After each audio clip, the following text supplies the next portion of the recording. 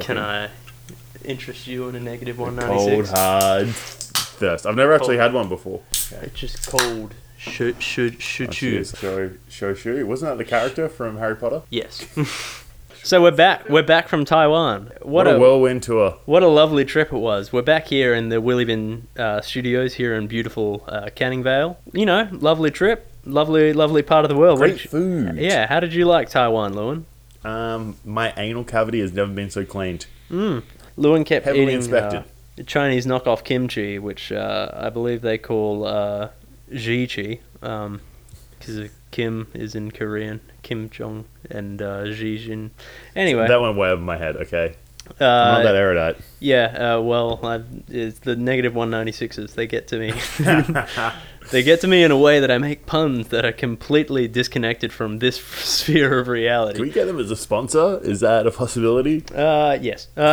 Lovely part of the world, except in terms of business ethics, economic disparity, racial discrimination, and worker suicides at the Apple factory. So, let's just recount some of the trip. We rocked up to the studio for Taiwan's biggest national broadcaster, 20th Century Falun Gong, for our stint on Judge Jin, only to have kind of the rug pulled on us, where we thought we were appearing on a fraudulent version of Judge Judy. Instead, there must have been a mistranslation in the summons, because we actually ended up in a fraudulent version of Dragon's Den. So, luckily, most of the records we brought for our court date ended up being kind of important. But again, it did seem like kind of a rip-off, The investors actually turn up in one of those giant parade dragons, and you're like, oh my god, it's a dragon, but then they take it off and it's just 15 billionaires whose greed leads to the workers throwing themselves off buildings because they're not hitting their quotas on the iPhones they put together. So, look, I want to apologize to Chen for all the things that we've said about him. Clearly, we misjudged him. You're a big man. I'm not saying that just because our appearance on Taiwanese Dragon's Den netted us a cool $1,300 for only 60% of our equity on Wheelie Bin Drag Race. I can't believe they bought it. Of Wheelie Bin Drag Race Enterprises. And that's really the lifeline we needed after that whole Norah Jones debacle. Chen might be a racist, sexist, homophobic, anti-vax warmonger who routinely spreads political and medical misinformation, but does that make him a bad guy? Are we only judging him on the surface? Exactly. Who can say, I guess? And they say with that kind of money, when you start making this kind of money, your political positions start to shift, and that's definitely true. Lewin is no longer a leader in the alt-right community of Canning Vale. He has adopted some more mainstream conservative opinions. Have I now? Yeah, you've traded in your white hood and tiki torch for tarot cash and Ray-Bans. Oh, that's even worse. He no longer advocates for the sterilization of the homeless and Polish, just more reasonable positions, drone strikes, no-fly zones, crippling economic sanctions on all of Australia's enemies. Me too, now that I've added another 0 to my bank account, so we're up to 3 now. That's considered conservative? Wow. I've formally left the left. I've left the left. tendered my resignation to Xi Jinping. I'm now an economically liberal centrist, kind of a moderate. I watch Peter Credlin and not in agreement a fair bit, but also shake my head sometimes because it's a bit too far. I think changing the date is racist. I haven't figured out how yet. I think Basil Zempilas, being a mayor, a columnist, a journalist, a TV broadcaster, and a drive-time radio host, isn't an abomination. He's a jack of all trades. I think master of nothing. I think his plan to forcibly remove the homeless from the vicinity of any kind of aid or support are actually good. His comments about trans people are just reasonable skepticism, and that Ben Cousins interview was just good TV, just good public interest TV. That definitely helped Ben Cousins and didn't drive him further into a grave that we all know is coming. Hey, he's doing great, okay? Yeah, I'm a Zempilas... Sure, he looks like he's about 60 years old, but he's doing great. Yeah, I'm a Zempilas moderate. That's what we call ourselves now. I served him at work the other day. Dude drinks non-alcoholic beer. Well... God, the public found out about that. Good Lord. And I'm also a big-time Australia First patriot now. Jesus. So in keeping with that, if everybody listening could now stand, we are going to do the national anthem. Of Australia? How does that go again? Great Southern Land. All right, here we go. And a 1 and a 2.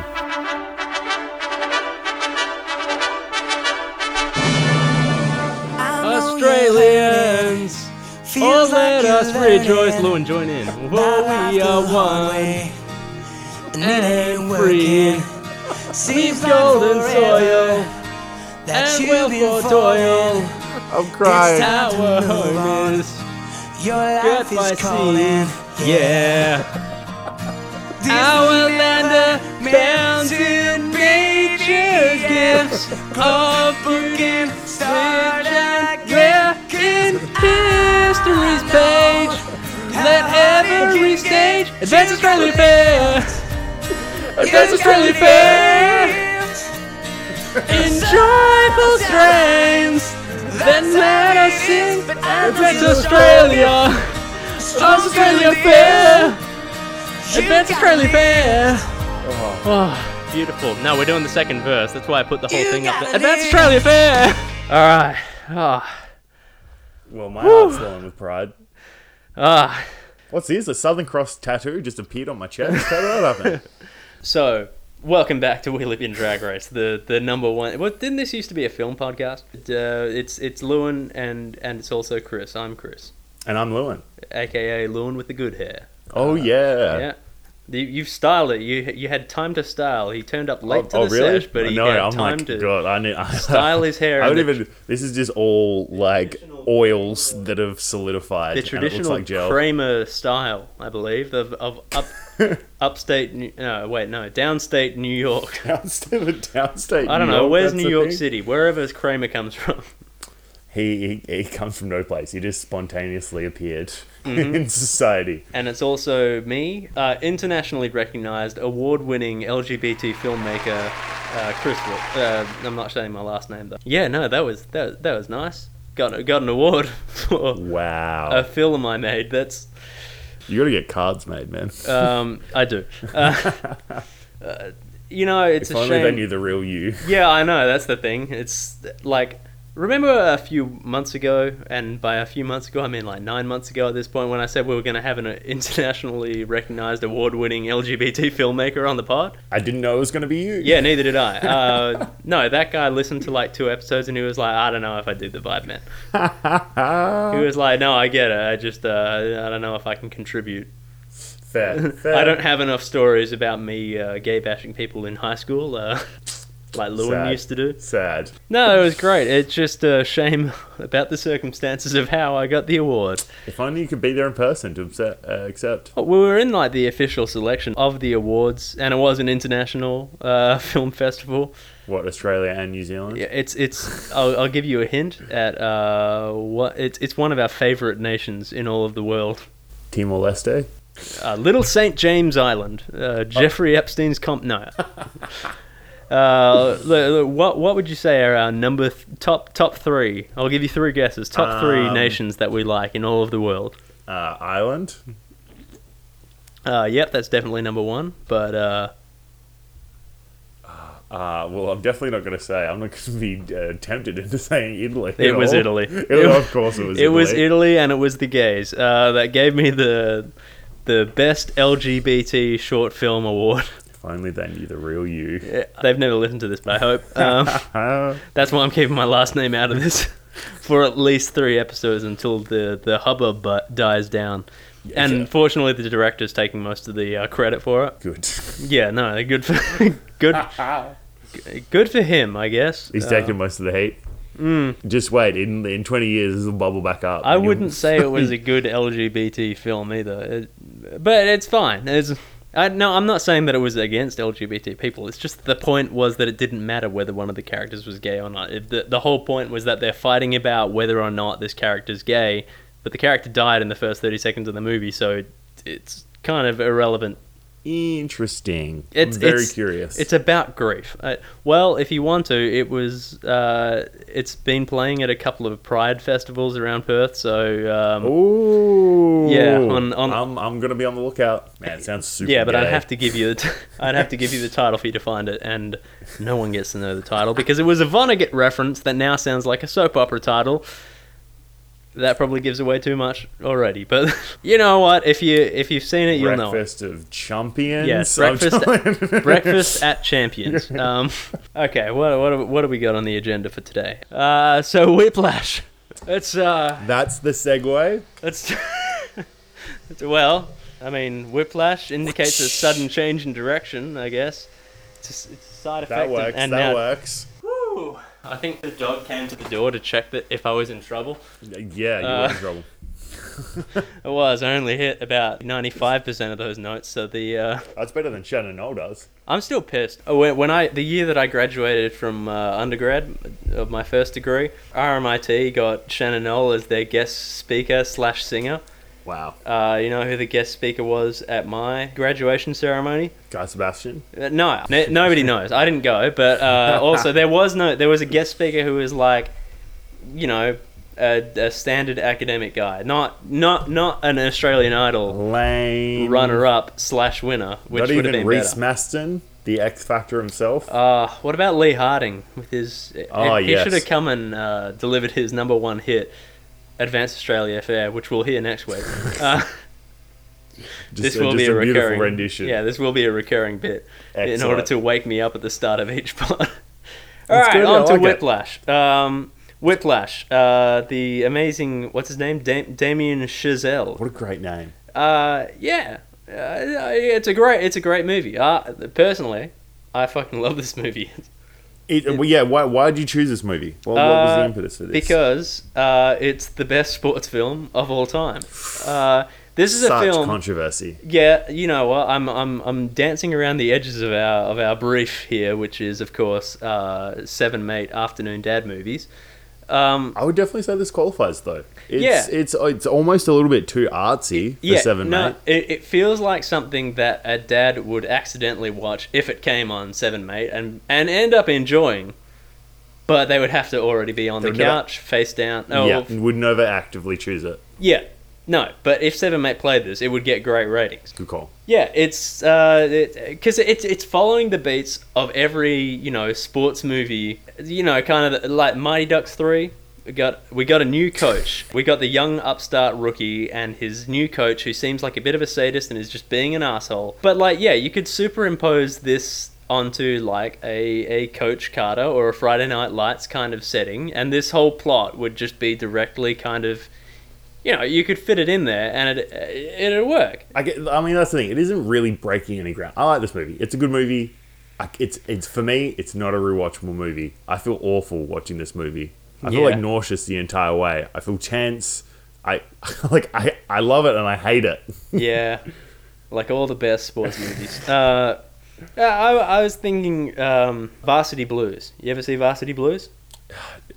You've seen one football movie, you've seen them all. Is that this one is about is that Rudy? Is that a sadist coach who gets like cooed by his own team in like the, you know. Who's in Varsity Blues? Oh fuck, I don't know. There was some hot girl. I'm thinking about Any Given Sunday. Who went not topless. She was wearing a whipped cream bra. This is a highbrow film. Ali Larter, aka the chick who used to tear people apart in Heroes.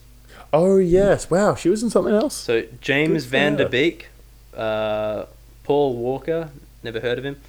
John Voight, Scott Caan. Wait, John Voight was the coach? John Voight was the coach who gets like ousted by his own team. Wow, okay, now I'm sort of sold. It basically is Varsity Blues except for jazz. I think, like, yeah. When I say it's a sports film, I don't mean that it's oriented at sports fans. I mean it is oriented at like, ooh, let's see a jazz film kind of crowd. Like, it is for highbrow people, but with a way of delivering those sports movie beats. Yeah, and selling it to a crowd that wouldn't normally get it. Like, I don't think that this is a positive message of good, how to do. Yeah, like, oh no, this is how geniuses are created. Yeah, like, they need to go through this. This is a story of domination. This is a story of one kid getting absolutely cucked by his jazz teacher. He's horrible. Everyone in this movie is horrible, apart from Paul Reiser. Yeah, fucking love that guy. Yeah, this is a way of getting people who wouldn't watch a sports movie to watch a sports movie without it being directed by Martin Scorsese or starring Will Smith doing Africa voice. which is the new kind of blackface that's twice as racist. Well, it's interesting that this movie was based off a short film that Damien Chazelle made the year before, and then got funding from how's Blumhouse as one of the producers? Yeah. What the hell? It went to Sundance because it won so many minor awards. Like maybe someone's LGBT award-winning short film will someday soon in the future. It's me. I'm the person. Call it Jason Blum. Blum? Blum. No, it's yeah, I'd see it as like, okay, the original short film, I had to watch it in film school class. I mean, mainly it was just, how the hell did they get J.K. Simmons for this? But he was in the short as well. Yeah. Oh, okay, right. The little kid, Andrew Neiman, he wasn't in the. It was different actor for him. Better. Just wait until we get to Miles Teller. This is a J.K. Simmons vehicle, even if it is the story of Andrew Neiman. Well, wait, did J.K. Simmons won for Best Supporting Actor? I think he did. Because he's pretty much the lead. He is the star. He's like the co-lead. Well, it's he's affecting the main character's journey. But yeah, I would say that he's starring in this, which is weird. Best Supporting. Yeah, that's weird. Who is he up against? It is a great. He's looking like built in this. He's looking tight. J.K. Simmons is in being the Ricardos. Yeah, he's nominated for Best Supporting Actor again. I didn't get that far in it. I think he wants photos of Spider-Man, if I recall correctly. Yeah, how is he not getting the award for those? Also, how the fuck did Brad Pitt win for Once Upon a Time in Hollywood? It was a good performance, but it was just Brad Pitt not emoting. Never seen it before. He was against Robert Duvall for The Judge. Never heard of it. Oh my god, that was nominated? Edward Norton for Birdman, Ethan Hawke for Boyhood, and Mark Ruffalo for Foxcatcher. Oh wow, okay. I mean, I'm glad J.K. Simmons won it. Edward Norton was great in that movie, in Birdman. He was. Even if he was playing himself. Like, yeah, but to have the self-awareness to play yourself like that, yeah, I didn't think he had it in him. Like, they're literally saying Edward Norton's dick don't work, and he's like, "Yep, sign me." He's an asshole, and he's very difficult to work with. Yeah. All right. Well, whatever. Let's talk characters. Okay, so we got J.K. Simmons. Obviously, he's playing a psychologically abusive sadist who just loves jazz. Yeah, he's a sadist teacher in the tradition of John Voight in Varsity Blues, Kreese from Cobra Kai, or Karate Kid, whichever century you come from.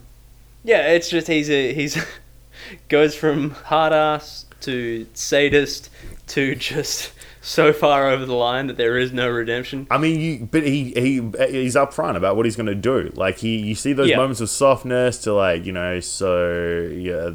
Andrew Neiman lets his guard down. Yeah. But at the beginning he's like, you know how Charlie Parker became Bird is because Joe threw a symbol at him. Like, do you hear what I'm saying? It's like boom, straight away. Well, even just his first introduction where he walks in on Neiman drumming. We'll get to it, but. Yeah, he walks in and he just delivers a series of questions that are just unanswerable. Yeah. He's like, "Oh, sorry, sir. Did I tell you to stop playing?" Yeah. What? So I ask you if you stop playing and you just start playing like you're a wind-up monkey? Like, it's just there's no right answer to what he's being said. Yeah, but it's literally just like his job is to make him uneasy the entire time. That's why I felt so uncomfortable watching this whole movie. Well, to me, it was like he always feels like a scene away from being redeemable, but he never is. Well, you have that scene as well where he's like, he comes in, one of his old students died the day before, and it's like, oh, there's this heart to this guy. I crafted him into a great. But that's the thing, he's a prick. He's never ever truly redeemed. Yeah, well, there's the scene where there's a little girl, his friend's daughter that he's interrupting with, and Neiman sees him being nice to the little girl and being like, "Hey, you gonna join my band one day?" Yeah, all right, good on you. High five. Neiman's nodding approvingly in the background, like the fucking Mighty Ducks 3 scene where the main character sees the new coach teaching his disabled daughter to ice skate or something, and pretty he's like. Well, that makes him okay now. He's a good man. I excuse him for just refusing to even just explain to me what's happening. That's fair enough. There's heart there. He's just not a complete arsehole. Yeah, exactly. It always feels like he's one scene away from being redeemed. and then he isn't. I mean, I wish there was more. I mean, I wish he was the star of the movie because he's just so much more interesting. Like, I want to know about him as a character. Like, how did he get there? All right. Well, because I mean, there's like allusions to it, like Yeah. when he's playing with that group. But I mean, it's you don't really get anything concrete. well, yeah. Just some basic notes that I have. He's got some of the greatest film lines of all time, all of which contain 4 little words. He looks like an uncanny valley wax sculpture of himself. That shaved head just takes away so much of the He's got lines. He's got character. ability to judge him as a human. It's just like, oh good god. He looks like the chick from Titan. Like when she shaves all of her head and eyebrows, it's like, I mean, it's close to human, but something's missing. Well, he's got like the Forrest Whitaker droopy eye, but like both eyes. Yep. Yeah, like literally, like the slightest bit of slow motion enters his face, and it's like, oh good god, what's going on? But he's trim. He's tight. He looks built in everywhere except for his face. He looks scary. He looks like he could beat me up. He looks like he's lifting weights with every muscle in his body that isn't on his face. Like when he needs to emote, it's there, but it's just like droopiness. He's the He original. smiles, uses all his neck muscles, and I'm like, I'm scared. J.K. Simmons is a living basset hound. That's Very apt description. Now, on the other hand, we have Andrew Neiman, played by Miles Teller, making up Woof. the other end of the dynamic duo of this movie. Lewin seems to not appreciate the performance, so Lewin, you go first on your thoughts about Neiman. Like, okay, like as a character, I get the character, and I guess like Miles Teller plays it well. I don't like how the character's written. I don't particularly love his performance either. I mean, hey, he looks really sweaty. It looks like he's actually drumming. Props to that. The rest of the performance, I'm like, I don't like this character. Are we meant to like feel for this character? No, I mean, well, we can get to my... Because he's a prick. Everything he does is a prick. Yeah. He goes to like family dinner and he's like trying to show everyone up, and he's an asshole to everyone. I bought it as like kind of like he is initially the kind of shapeless character at the start of every sports movie. He's just like a kid who has, a lot of talent, a lot of raw talent that just needs to be shaped into something great. But instead of getting like a Coach Carter or a Kyle Chandler. Instead of getting a Coach Chandler, he gets the world's biggest sadist. And so he gets shaped into just a complete obsessive, neurotic asshole over the course of the movie. It's like, this is not meant at the end, you're not meant to like see this as a triumph. But it's played like that. That's the thing. It has like the classic sports movie, like, oh, they're working together at the end and it goes well, and it's like you have all that swell of feeling. But even the director says like that was not supposed to be a triumphant scene. Like that was it looks like that, but this is that scene is him being completely broken. Like he thinks what would happen afterwards is Neiman goes on to die at 35 of a heroin overdose, and the other guy, Fletcher, J.K. Simmons, turns up at his funeral to talk shit about him. That's his... Wow. That's what he thinks would happen to the characters after.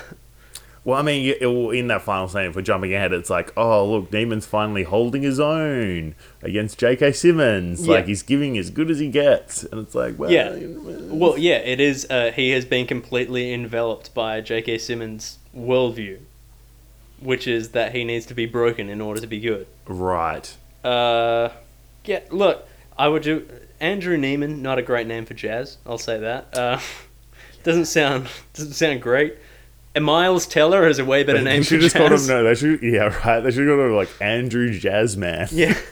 But just Miles Teller sounds like, ooh, I could hear an album by that guy. Right. Andrew Neiman. God, no. Even like, I guess he played the awkward scene where he's like asking that girl out on a date, like, pretty well. I just can't believe, like, people were praising this performance. I and think I'm like, he is an autist. I think he starts as kind of a high functioning, like, I don't know, Asperger's or something kind of guy who's like socially awkward and is completely enveloped by his desire to not completely enveloped. It's just that he wants to be recognized for something. He goes on that first date and he's like, okay, maybe not everybody has this, but instead of like questioning that, he's just like, no, I'm doubling down. I'm gonna try twice as hard at this thing, which is the only thing that I know anything about. That is like a really tough scene as well. Like, again, he's just an asshole when he's like on a date with this girl. He's like, "Oh, I'm sorry, I'm on a date." It's like, "Oh, what are you doing with your life?" Or did you plan to go to that school? It's the opening scene from The Social Network, only as a first date instead of like a fifth. Yeah, except Fincher isn't trying to make you like Zuckerberg. Yeah.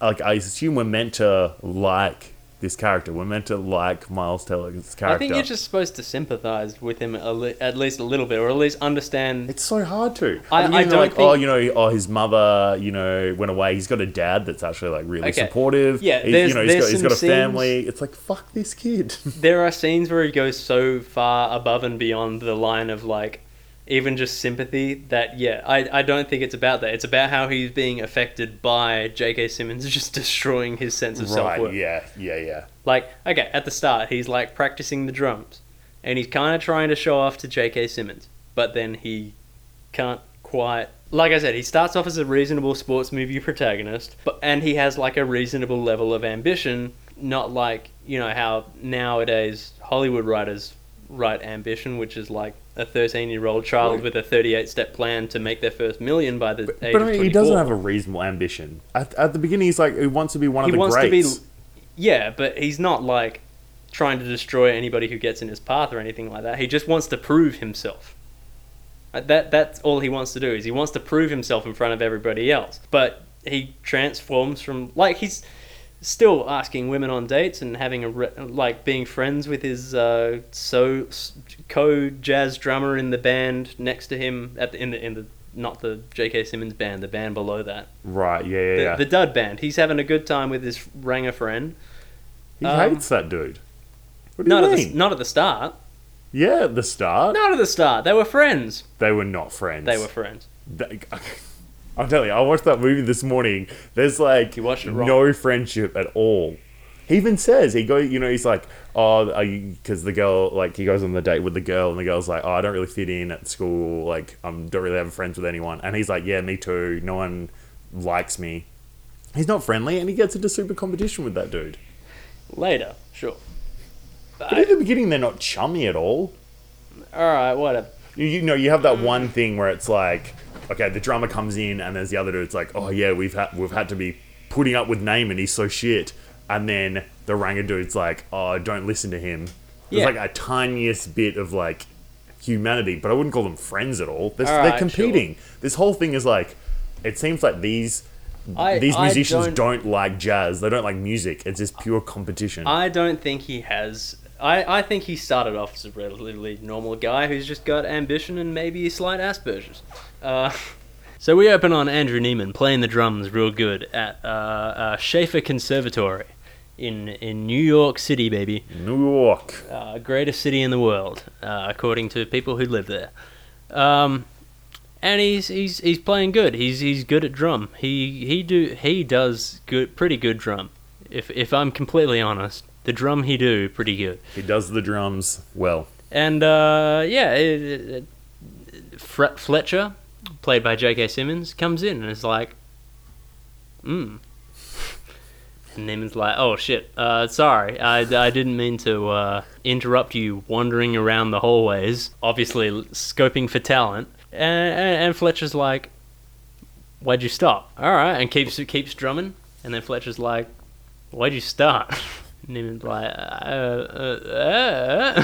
What do you want from me? Yeah, and Fletcher goes, what do you just...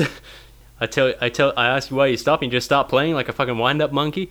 And it's great. As an introduction to these two characters, fantastic. Fletcher just psychologically torturing this child who he's never seen before. And Neiman just...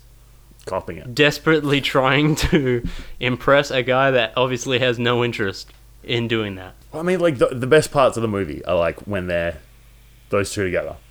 Yeah. Dynamic. And, would this work if it was anyone else but J.K. Simmons? Without J.K. Simmons, this movie sort of Brad Pitt. Apart. It's, like, too likable. I guess J.K. Simmons Edward is likable. God, no. What? It wouldn't work with Edward Norton? No way.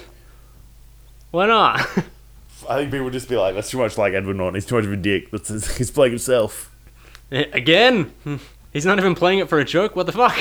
I guess, like, Simmons hits that, like, crotchety old man, but still there's a He's fire got in his belly. charisma. You're always like, I want to hear what he has to say next. I hope he keeps talking. And then instead he just turns and leaves the room, and leaving Neiman to play his drums in shame and defeat. Next up, Neiman's, he's got a reasonably balanced life. He seems to live in his own apartment, and he's playing in one of the lower bands in the Schaefer Conservatory hierarchy as the backup drummer, which means apparently in this world it means if you're the backup drummer, you just sit in the back and just look at the sheets, and you're like, and turn the pages, bitch. That's all you do. No wonder his dad's worried. Guess what, Dad? I'm allowed to turn the pages for an even better band. You're not my son. Yeah, he's happy turning the pages for his Ranger friend, or maybe not friend. There's no friends of music. Everyone's calling him a fucking dumbass, and he's like, I'm not a dumbass. And his Ranger drummer compatriot is like, hey, don't listen to those guys. You're great at turning the pages. And then in comes J.K. Simmons once again, and he's like, I want you to hit me with the double swing alfresco beat plus 4 with somber smithing stone. He wants a big beat. The Ranger drummer is like, yeah, I'll give it a crack. He plays about 2 beats. Fletcher's like, nah, that's dog shit, fuck you. Then it's Neiman's turn, and he also plays about 2 beats, and Fletcher's like, come join my band. That's dog shit too, but come join my band. Yeah. And Neiman's like, this is the greatest validation I've ever felt in my life. What else is happening for him at this point? Well, okay, you have that scene where it's like, okay, you meet his dad, they go to the movies. He sees, like, he's got a crush on the chick. On the popcorn chick. Concession stand. And he goes see it with his dad, and he's like nothing but a dick to his dad. Again, this is like, you see, like, I'm meant to like this guy. It's and he's not just his fault that his dad doesn't understand jazz. You think my dad understands what it's like to be an award-winning, internationally recognized LGBT filmmaker? Paul Reiser, Paul Reiser of Aliens. Okay, he deserves better than this. Don't you mansplain Paul Reiser to me? But yeah, it's like what? Straight-splain. He's adding the chocolate-coated raisins in the popcorn. Obviously, his dad's thinking that he's sharing a special father-son moment, and then Miles Teller's like, "Oh, I don't want the chocolate-coated raisins." He's like, "What? Oh, why didn't you tell me? Why are you such a dick to your dad?"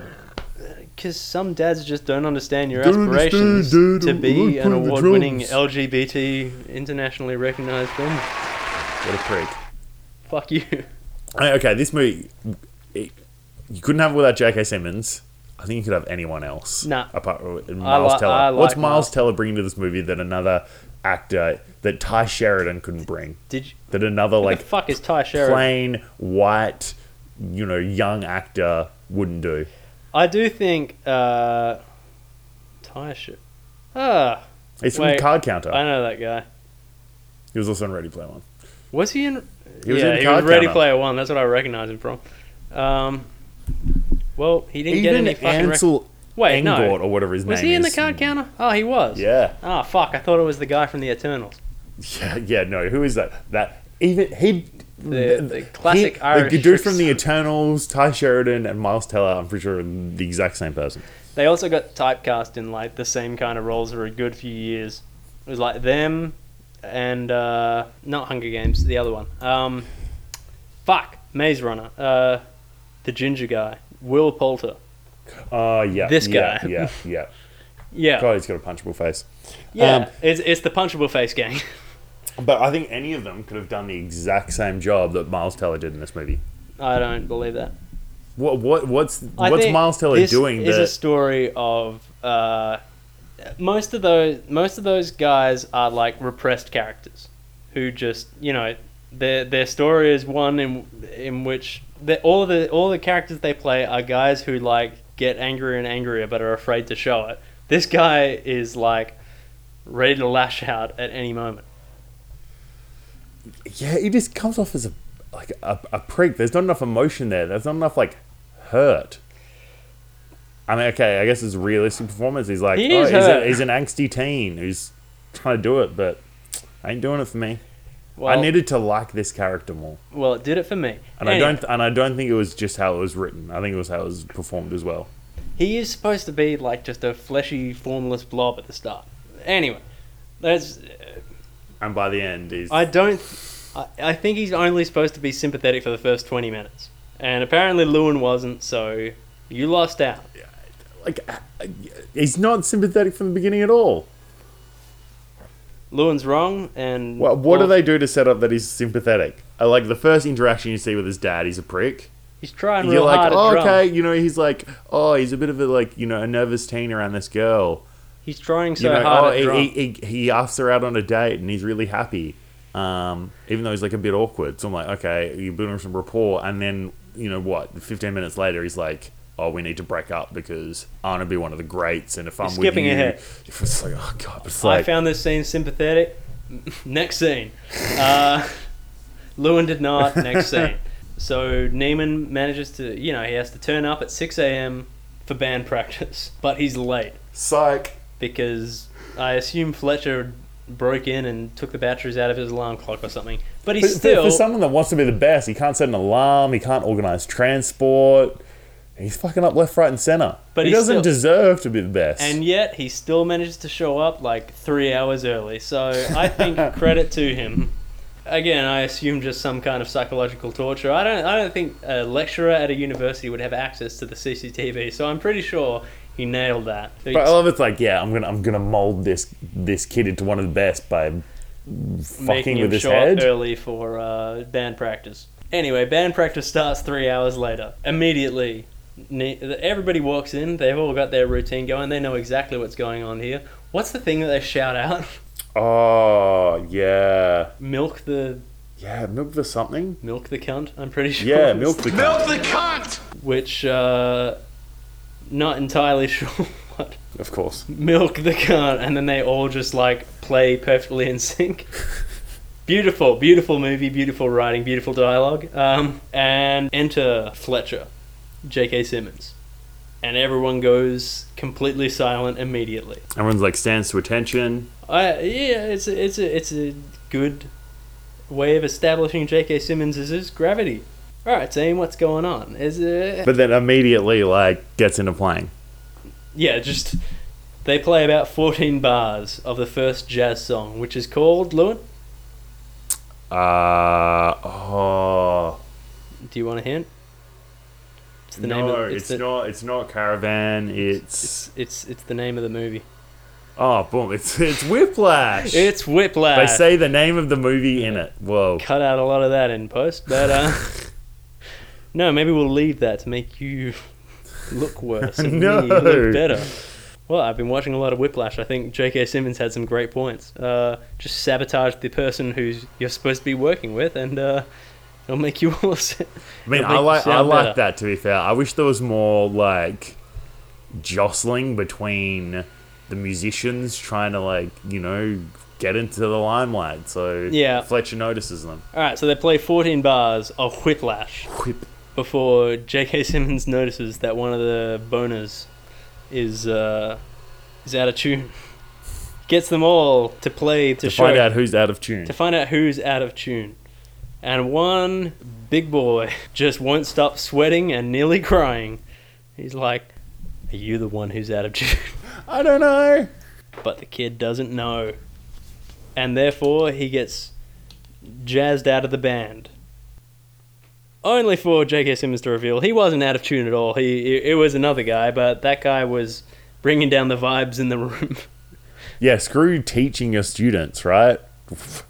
Well, he didn't know if he was out of tune, and apparently that's just as bad. Well, what about the dude that was out of tune? He gets to stay. It's just about putting all the other students on edge. It's about competition. This whole thing is about competition. But somebody manages to get promoted to first seat because of, third seat of the boners, because the tromboners. Because apparently that's just how things work in jazz band. No crying in jazz band. It's cutthroat, okay? There's no tears in jazz ball. What happens next? That's gonna be the quote of the pod. There's no tears in jazz ball. Yeah.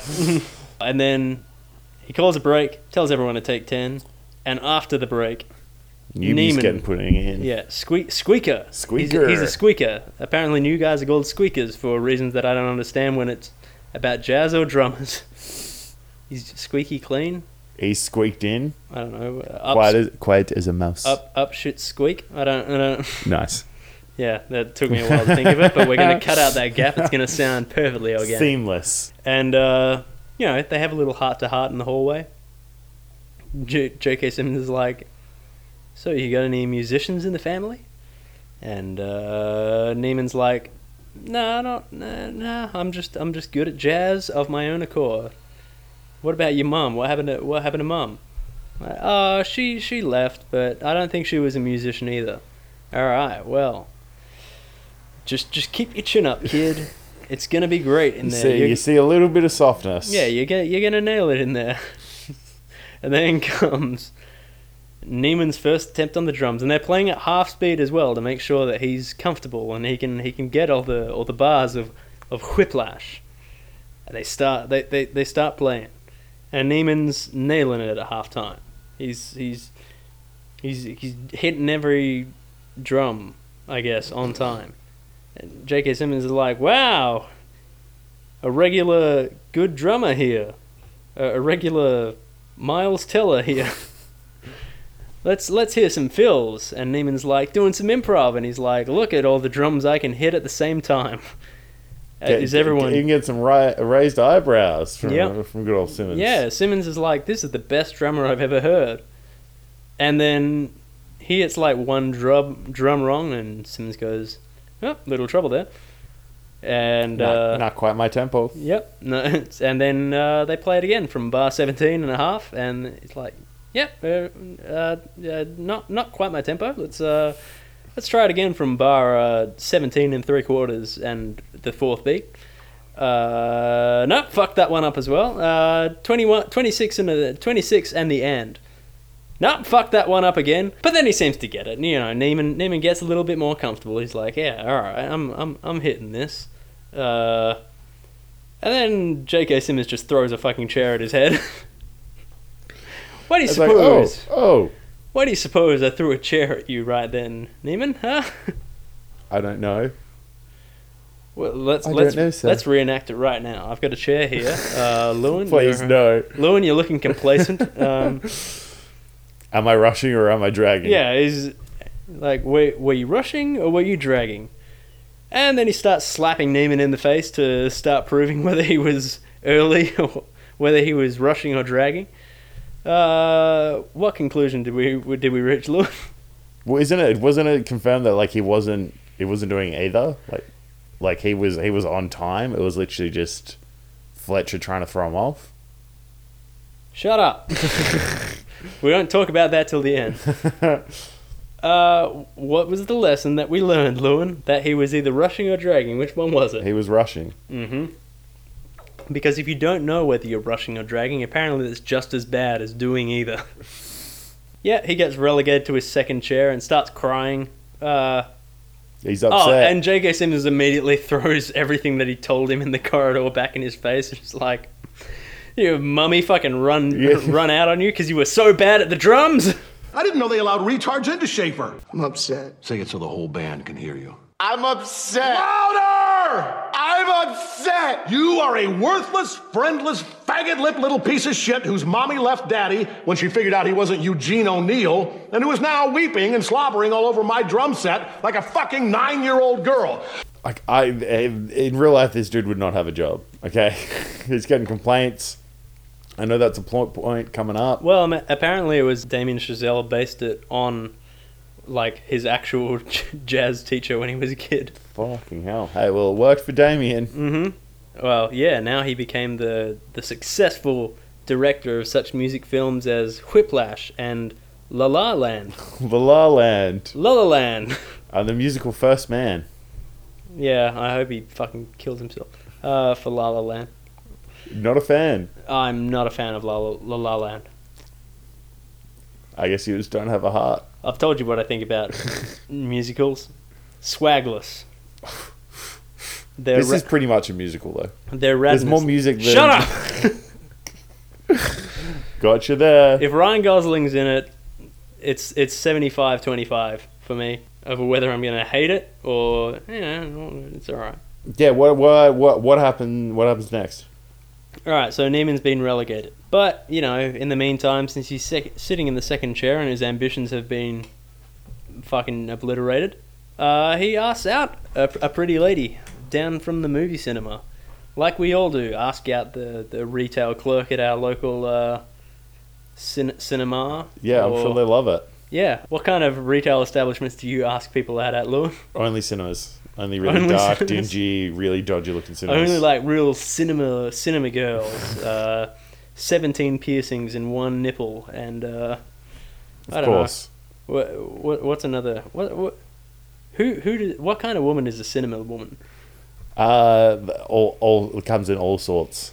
Sorts. Well, yeah, I'm a feminist. They don't exist anymore. There's okay? no You just kind of... walk up to the machine, press the buttons, and then that's gone. You can't ask a machine. I just assume that all women are scientists because I'm a feminist. I go up to the lady at my local where do I shop at? JJ's, and I'm like, I've got a question about chemistry. Sorry, I assume you're some sort of chemistry doctor. Am I allowed to eat Glad wrap? Can you tell me that?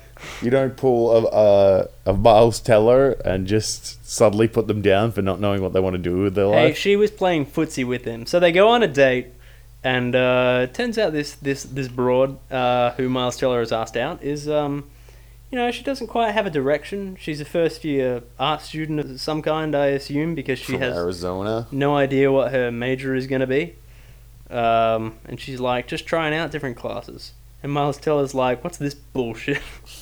What do you mean you don't have one savant-like direction in life that you're solely angling for? Pathetic. Yeah, bullshit. And it's like, does he have a leg to stand on? Because so he's going to what's the name of this place that he's at? Schaefer's. Yeah. But that's not the best in New York. There's another one that they're trying to get into. Like there's something of observatory. New It starts York? with L. Lehman. He's trying to get into Lehman Brothers. He's trying to get into the Lehman Brothers. This is set in 1998, and he doesn't know what's going to happen in a couple of years' time. But because he's acting like he's freaking the best, like, oh, I'm pretty much like the lead in the best band in the country. It's like, what? No. Well, J.K. Simmons says it at the end. These are some of the best. These are some of the best jazzes in New York, which means there's some of the best jazzes in. There's some of the best jazz stains in the world, and so. But not good enough to be part of an actual. Well, it's only going to take off in like New York, maybe Portland, maybe Chicago. Where else is there a jazz scene? New Orleans. I mean, that's the thing. If I ever met someone in an orchestra, I'd be very impressed. Like, hey, I'm one of the best trombonists in the world. But like, cool. Yeah, literally. To be fair, literally everybody is like, I don't know what that means. Like, oh. All right, well then never mind. I mean, yeah, that's rude. That's if somebody told you that, like, even that family dinner scene. I'm skipping ahead here, but even that family dinner scene, they're like, "Oh, Rudy just made it to the third tier team of Arizona backup state." He got the MVP. Yeah, he got the MVP of the relegated team from Ted Lasso. Well, he's so and Andrew with his drum. Well done. And they're still being supportive. They're just like they're not. I don't think they're being supportive. They're being like, oh, that's all right. What kind of job is that going to lead to? Are you going to be working at Lehman Brothers in 3 years' time? I don't think so. Yeah, okay. I guess they undercut it a bit, but I mean, he's being a dick to begin with as well. He wasn't being a dick until they started undercutting him. It's just that nobody understands how good it is to be that good at drum or LGBT filmmaking. You just see yourself as Miles Teller. It's all coming out. What's your point? I've got a scar on my face too, from when I was also in a car accident. I thought that was self-inflicted. And not from when I fell in a rock that I was trying to climb in when I was like 4 years old. Where is it? Is that it? I don't know where it is. This is not a visual medium. It's somewhere beneath one of my nostrils. I'm not sure which one. All right, moving on. So it's big performance time. And for some reason, that means that Neiman also has to go to the big performance of a jazz competition between different conservatories of music. Okay, going back to that family dinner though, they're like, because they're talking about competition, and it's like, future. oh, what is it? Music? Like, how can you even go on a competition? Like, where's the competition? Is it subjective? I mean, they make a point. Yeah, again, I think that's Isn't it just you play it right or you play it wrong? that's kind of the point that they're making. When it, like, jazz is something that operates in like free form. You know, you're supposed to improvise and not necessarily match the person that's next to you, but like bring out something interesting or something like that. Whereas Fletcher is just like, you play every single note exactly correctly or I will fucking kill you. I will shit in your mouth and ride you like a toboggan down a mountain. That's the movie I want to see. Yeah, 127 Hours too, with J.K. Simmons and Miles Teller. Sign me up. So, he's been relegated to bitch. He just has to turn the pages for the main drummer who's playing in the competition. And he has to hold the Who's the a bit pages. of a prick. Yeah, he's being a bit of a prick. He's like, you just turn my pages and tune my drums. I do the drum. You do the page. And I mean, to be fair, sometimes he doesn't even do that right. Yeah. He sort of fucks up the page yeah, turn. he gets distracted because he's so into jazz. He's so into reading the charts. And then, what's his name? Neiman. Neiman is, for some reason, placed in charge of looking after the books because I assume the other guy needs to go, like, smoke a J out the back or something. Jazz. He needs to go smoke a jazz cigarette. And then when Neiman turns his back for, like, 3 seconds to look at a vending machine, and the charts disappear completely inexplicably. I assume that J.K. Simmons stole them, but... Right. Like, in the meantime, they just fucking vanished. First drummer, McGee, who's... Tries to blame. Yeah, Tell her, like, oh, Neiman lost them. Which, you know, he did. Neiman lost my sheets, and I need the sheets to play the music, because I can't play the music without the sheets, because I have... I have a medical condition. Yeah, I've been breathing carbon monoxide in the basement where I practice drum or something. I don't know what it was, but either way, Neiman's like, oh, I know all the charts, every chart by heart. I ain't need no chart. I'm the best drummer in any conservatory in the greater New York City area. So, J.K. Simmons is like, you better fucking play better than you did a couple of, 3 months ago when I first made you play the drums and then made you sit in a chair for the remaining 3 months. Neiman gets in there.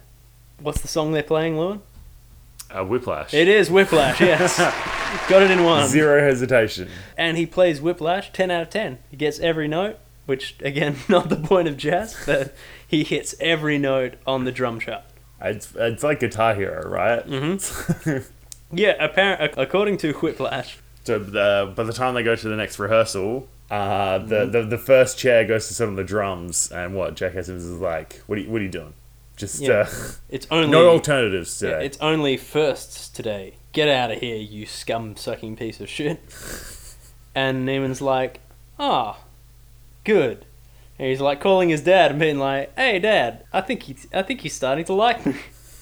Next practice session, they bring in the ginger from the first band, from the low band that Neiman beat in the drum off. He's shit, and even J.K. Simmons knows he's shit. So they now got 2 backup drummers for Neiman to compete against. They're like, now we're playing a new song that guys have never heard of. It's called Caravan, and you guys need to learn it by 5 o'clock this afternoon or some shit like that. You guys need to learn this music, beat for beat, note for note, within 3 hours. I don't know, is that how it works, Lorne? It must be how it works. Will they end up just having a drum off, Because right? I gave you 1 week to get yourself note to note on Shannon Knoll's discography, and yet... woefully underprepared. But it appears they end up having a drum off between the 3 of them, and it just comes down to who can play the fastest. It's literally who can maintain the fastest beat of all time for longer than 10 seconds. Which, I mean, hey, yeah, that makes sense. It does make sense because if you listen to any other rendition of Caravan, it's half as fast as that. It is not that fast. Just push it to the limits. Yeah, so they do a 4-hour marathon session for Neiman to try and prove that he knows how to do drum good. And guess what? He do drum good? Neiman do drum good. Neiman wins the position. So he's meeting his girlfriend in a diner because he and his girlfriend are going pretty well. I mean, that's the thing. We don't even see. We see like the first date and then the breakup. No, we get like they have some fun texts where they're like, "Miss you, lol," Oh yeah, she's like, "Oh, do you want to come around?" and they don't even do it like in the classic old like 2000s music video style of entering your text into an Excel document or whatever, which is the greatest of all time. So good. Yeah, But yeah, she gets dumped. yeah. Neiman walks in and he's like, "All right, look, here's how it's gonna go. All right, I'm gonna be more and more into drum because I'm so good at drum. You're gonna be like, why do you give all your time to drum?" And he's gonna be like, because of drum is so good at, and I am so good at drum, and to be the best drum, I need to do the best at drum and spend all my time doing drum. And she's like, and you know that for a fact that I'll get in the way of you and drum. And he's like, yeah, bitch, what of it? Yes. This is the character we're meant to sympathize and like. Yeah, well, no. The character we're meant to sympathise and like most at that moment is the one who delivers the most sympathetic to the audience line, which is, "What the fuck is wrong with you?" by the girl who... It's completely right. Yeah, because she's like, "What the fuck is going on? What is wrong with him?" Because he's become completely obsessed. It's like he's entering a cult. Yeah, yes. You bring the police. Exactly. He's turning into something that is completely not sympathetic. This is basically where he turns into where Mark Zuckerberg was at the start of Social Network. He's just not sympathetic by this point. You're not supposed to sympathize, but you're supposed to understand that he's living in a cult at this point, which is a cult of please let J.K. Simmons like me. And we've all been in that cult. We've all wanted J.K. Simmons to like us that much. I just didn't find him sympathetic to begin with. Right. If there was something where it's like, oh, you know, he's doing it because his mum loved jazz, and his mum died when he was young, and he's trying to do it to like prove it to her, or it's like, no, he's just trying to do it because apparently he likes jazz. I think Lewin just watched the Divergent trilogy, and he already was predisposed to dislike Miles Teller. That's what I think. Nah, I watched the Fantastic Four reboot. Oh fuck. Well, that's not fair. Miles Teller is a good actor. Yeah, that good movie he's been in apart from Whiplash is... Divergent. Oh, great movie. He plays an absolute scumbag. Alright, let's go through... Oh, no, you're right. War Dogs. Yeah. That's his breakout performance. I think that was a good movie. Wasn't Jonah Hill in that? Yeah, and Jonah Hill bloody wiped the floor with him. Let's see, the Divergent series, Whiplash, Fantastic Four. Never heard of any of these. He's coming. He's got something big coming up, doesn't he? Maybe me confusing him for the guy in the Eternals has made me like this actor a lot better. The guy in the Eternals is in all of the Yorgos Lanthimos. He was in Killing of a Sacred Deer. Yeah, and that's he's right. in his upcoming one. And that guy is in what's his name? In Bruges. In Bruges director. Oh yeah, McDonough or whatever his name is. Martin McDonough has a new movie coming out Oh, called the Lions of Innismore or something like that. The something of Innismore. Color Me Curious. Oh, the big one coming out with Miles Teller is he's going to be in Top Gun Maverick. Highway to the Top Gun Maverick. Do. Alright, where are we? Alright, so he's broken up with his girlfriend. And next he's on his way. He's on a bus to Jazz Comp. Jazzland. Jazz Comp 2014, whenever this movie came out. He's on his way to Jazz Comp 2013. And the bus breaks down. And Neiman, you know, he got no sticks. He runs and he tries to, you know, rent a car. He rents a car and he's driving to the thing and he's desperately trying to plead with the co-drummers and J.K. Simmons to be like, please Don't start without me. don't start without me. And he gets in a car accident while he's on the phone. Distracted driving / distracted podcasting. You should never be on your phone while driving or being on a podcast, Lewin. The real moral of the movie is don't drive angry. Don't text. Don't text and drive or podcast. And then gets in a car accident He's all bloody and gross, but he still somehow manages to drag himself to the theatre on time. And he tries to play, but one of his thumbs is clearly broken. And he can't do drum so good. It's hard to watch. It's hard to watch. Maybe you should have rented a caravan and not a car. Aha! Like a gypsy. He should have found a wandering traveller and rented, given away all the clothes on his body, which is what as I understand from their film renditions, that's what gypsies demand in return for payment. And made his way there. Nobody's crashing into how many gypsy accidents have there been? Gypsy road accidents have there been in the last year, Lorne? In Australia, at least. What do you think the average is? I don't know. The government refuses to tell us. Exactly. I was thinking, actually, no, you're not in the alt-right anymore, so you're not allowed to give away your hatred for gypsies like you used to. No. You have to. I love the Romani people. You have to pretend like you have no idea. The Romani people deserve our respect and also our money that they pilfer out of our wallets at their carnivals. They slow down. You're centrist. Yeah, that's true. To be fair, Europe's pretty centrist, but they still go against the gypsies with the fucking fury of a certain 1930s political leader in Germany. I can't remember the name of it. I was going to say the guy who was in charge of the Weimar Republic, but I forgot his name. Anyway, moving on. So he's out of the band. Yeah, he's being kicked out of the band. And, well, no. What's his name? Fletcher. J.K. Simmons tells him, like, you're fucking done. Alright? If you can't drum after a car accident, you ain't going to be no Charlie Parker. Therefore, fuck you. I'm done with you. And Miles Teller's like, I ain't take no bullshit like that. Charlie Parker ain't take no bullshit like that. And tackles him and starts attacking him on stage, beats the fucking shit out of him. Classic jazz band move. We've all been there. Yeah. That's just something that we all have aspired to do. And, so he's out of the band, he's out of the school, he's been expelled, he's got nothing left to live for. And that's where we'll leave it for part one. So is this the end for Miles Teller's Andrew Neiman, I think is Andrew Neiman. That's completely right. Is this the end for Miles Teller's Andrew Neiman?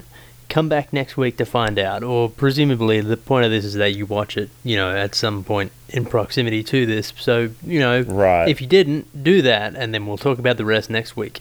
To play us out, I was going to have one of the songs from Whiplash, preferably Whiplash from Whiplash. What the hell's that? But they're arrangements that are unique to the soundtrack. So it looks like we're going to have to go with the best song discussed on today's pod. Please enjoy. Yeah, I'm sure they love it.